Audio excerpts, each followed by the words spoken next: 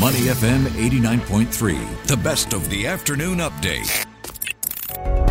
Money in the Market on Money FM 89.3.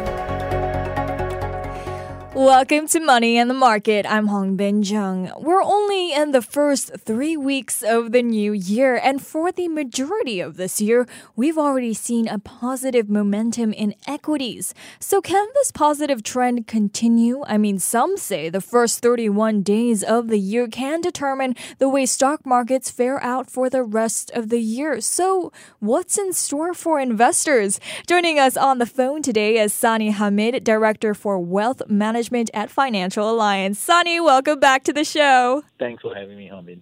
Hi. Okay, so, equities are kicking off this year with a dramatic reversal in trends. How would you describe the current market situation? Is it turning the way you were expecting? Are there any surprises? Well, markets had kind of like bottom or had a temporary bottom in October. They were going up and they kind of made a bit of a downturn in December, and now we're seeing this upturn back again in January. You could say basically that there hasn't been a lot of change from the economic perspective between December and January. Okay. A few data points and such. And therefore, some people would argue that this has got to do a lot with the calendar year turning from last year to this year. And that really, at the back of it, is people positioning themselves in the new year, making some adjustments to their portfolio. Last year was a bad year. Everybody's kind of trying to position themselves this year. So one argument is it's driven by what we call calendar year type of positioning. Of course, there are other arguments which suggest that maybe the market is trying to front run the expectation for lower inflation and so on, and a milder recession and such. So there are a few views out there. Personally, I would think that you still have to be a bit cautious because of a few factors like earnings and such. Okay. As I said in the introduction, there's an old saying that the first 31 days of the year can determine the way how the rest of the year fares out. So what do you think? Can this positive trend continue? If the positive trend was to continue, basically let's just take, for example, the S&P 500. That would entail basically, number one, because earnings are softening a little in the U.S. Because of this slightly slower growth and higher inflation rate and interest rate. So company earnings are softening a bit. In order to justify this so-called move up to, let's say, 4,001 on the S&P, 4,002, potentially 4,003, you would have to incorporate what we call higher multiples, higher PEs. PEs of, instead of 18, 19, 20, for that to go up to 21, 22, which is basically, in technical terms, investors will have to be willing to pay more for each dollar of earning. Meaning to say they would have to be confident enough to say that we are okay with this kind of slowing environment, we're okay with the geopolitical situation, we're willing to pay more, a pricier market, we're willing to pay more for it. Right. That in itself tells a lot of us analysts out there that quite likely it's unlikely to happen. Typically, people are a little bit more cautious, especially as we head into this kind of macro environment. We could be wrong. People could still be willing to pay more for earnings. But otherwise, that will be one of the headwinds which I see for markets. Okay. So we saw some economic data out of the U.S. last week as well as this week. In fact, overnight we saw the producer prices out overnight. And they're also giving us clues of what, the Fed policymakers may decide at their meeting at the end of this month, or rather February 1st. And the first of this year's Beige Book was also released overnight as well. What does this tell us about the U.S. economy? Well, if you look at the U.S. economy, of course, we can look at a few things. So number one is most of the advanced, what we call forward-looking recession-related data, they're telling us that the U.S. economy, if it's not already in a recession, is potentially moving into recessionary territory. What we don't know is how deep that recession will be, because directionally we know it's going south, but whether it turns out to be shallow, moderate, or major, I think that is still something that's going on. We can't tell until we've either a few more months into the year or a few more quarters into the year. What we do know also is that inflation is definitely coming off. We can see that from lower commodity prices, lower freight rates, and the impact of the higher interest rates that monetary policy has. So we do know inflation is coming off from the 8-9% back down to potentially 3, maybe 4%. But there's still a bit of skepticism whether they can get it down to 2 where they want it to be, which is the Federal Reserve.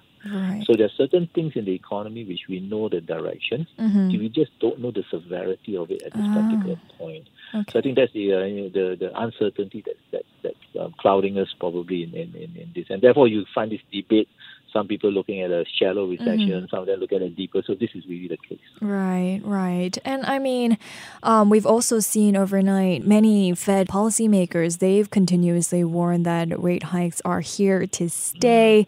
So what are you expecting from the U.S. Fed policy decision when it comes at the end of this month? Are you, do you believe in what the policymakers are saying, or do you think they will surprise markets?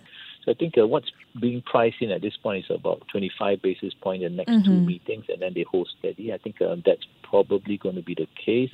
But I do think, there's this debate going on. The market thinks that because of the slower economic outlook, the lower inflation rate outlook, that the Federal Reserve will potentially start cutting rates much sooner than what they say. The Federal Reserve, on the other hand, is saying, no, we're not going to do that. We're not going to cut. And I think the market's missing out on something which I think is very important, which is reputation. The Federal Reserve was wrong last year when they said inflation was transitory. Turns out to be inflation was more permanent than they expected, so they lost a lot of credibility. So having said that, the Federal Reserve cannot make another mistake again. Right. And the mistake would come is if they prematurely reduce interest rates, only to find out that inflation hasn't totally disappeared, and then they would have to hike rates again. So I think that's what they really want to avoid. So rather than prematurely reduce it, that's the communication that they've been telling the market, higher for longer, expect that. It's just that the market doesn't believe that at this particular point, and that's really where the market could be a bit surprised, because it really could stay higher for longer.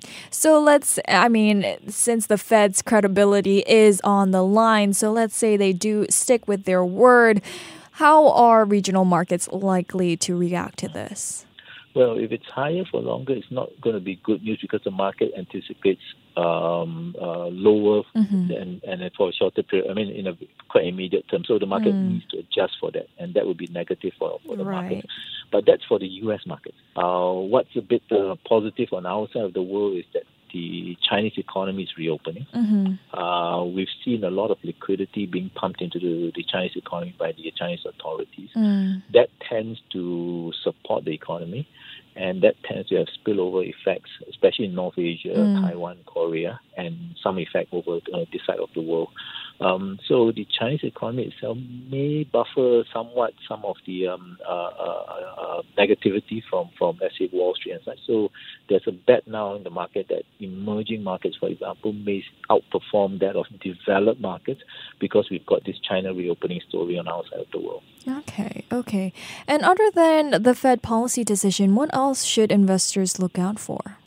I think in general, it's really this tug of war and anything to break this deadlock between, as you mentioned, Fed decision, Fed's adamance in keeping rates higher for longer versus that of the market, which the market is totally on the other side, thinking that they will actually pivot prematurely or earlier. Of course, there are other things like geopolitical situation in the Ukraine war situation, for example. I don't think it's resolved.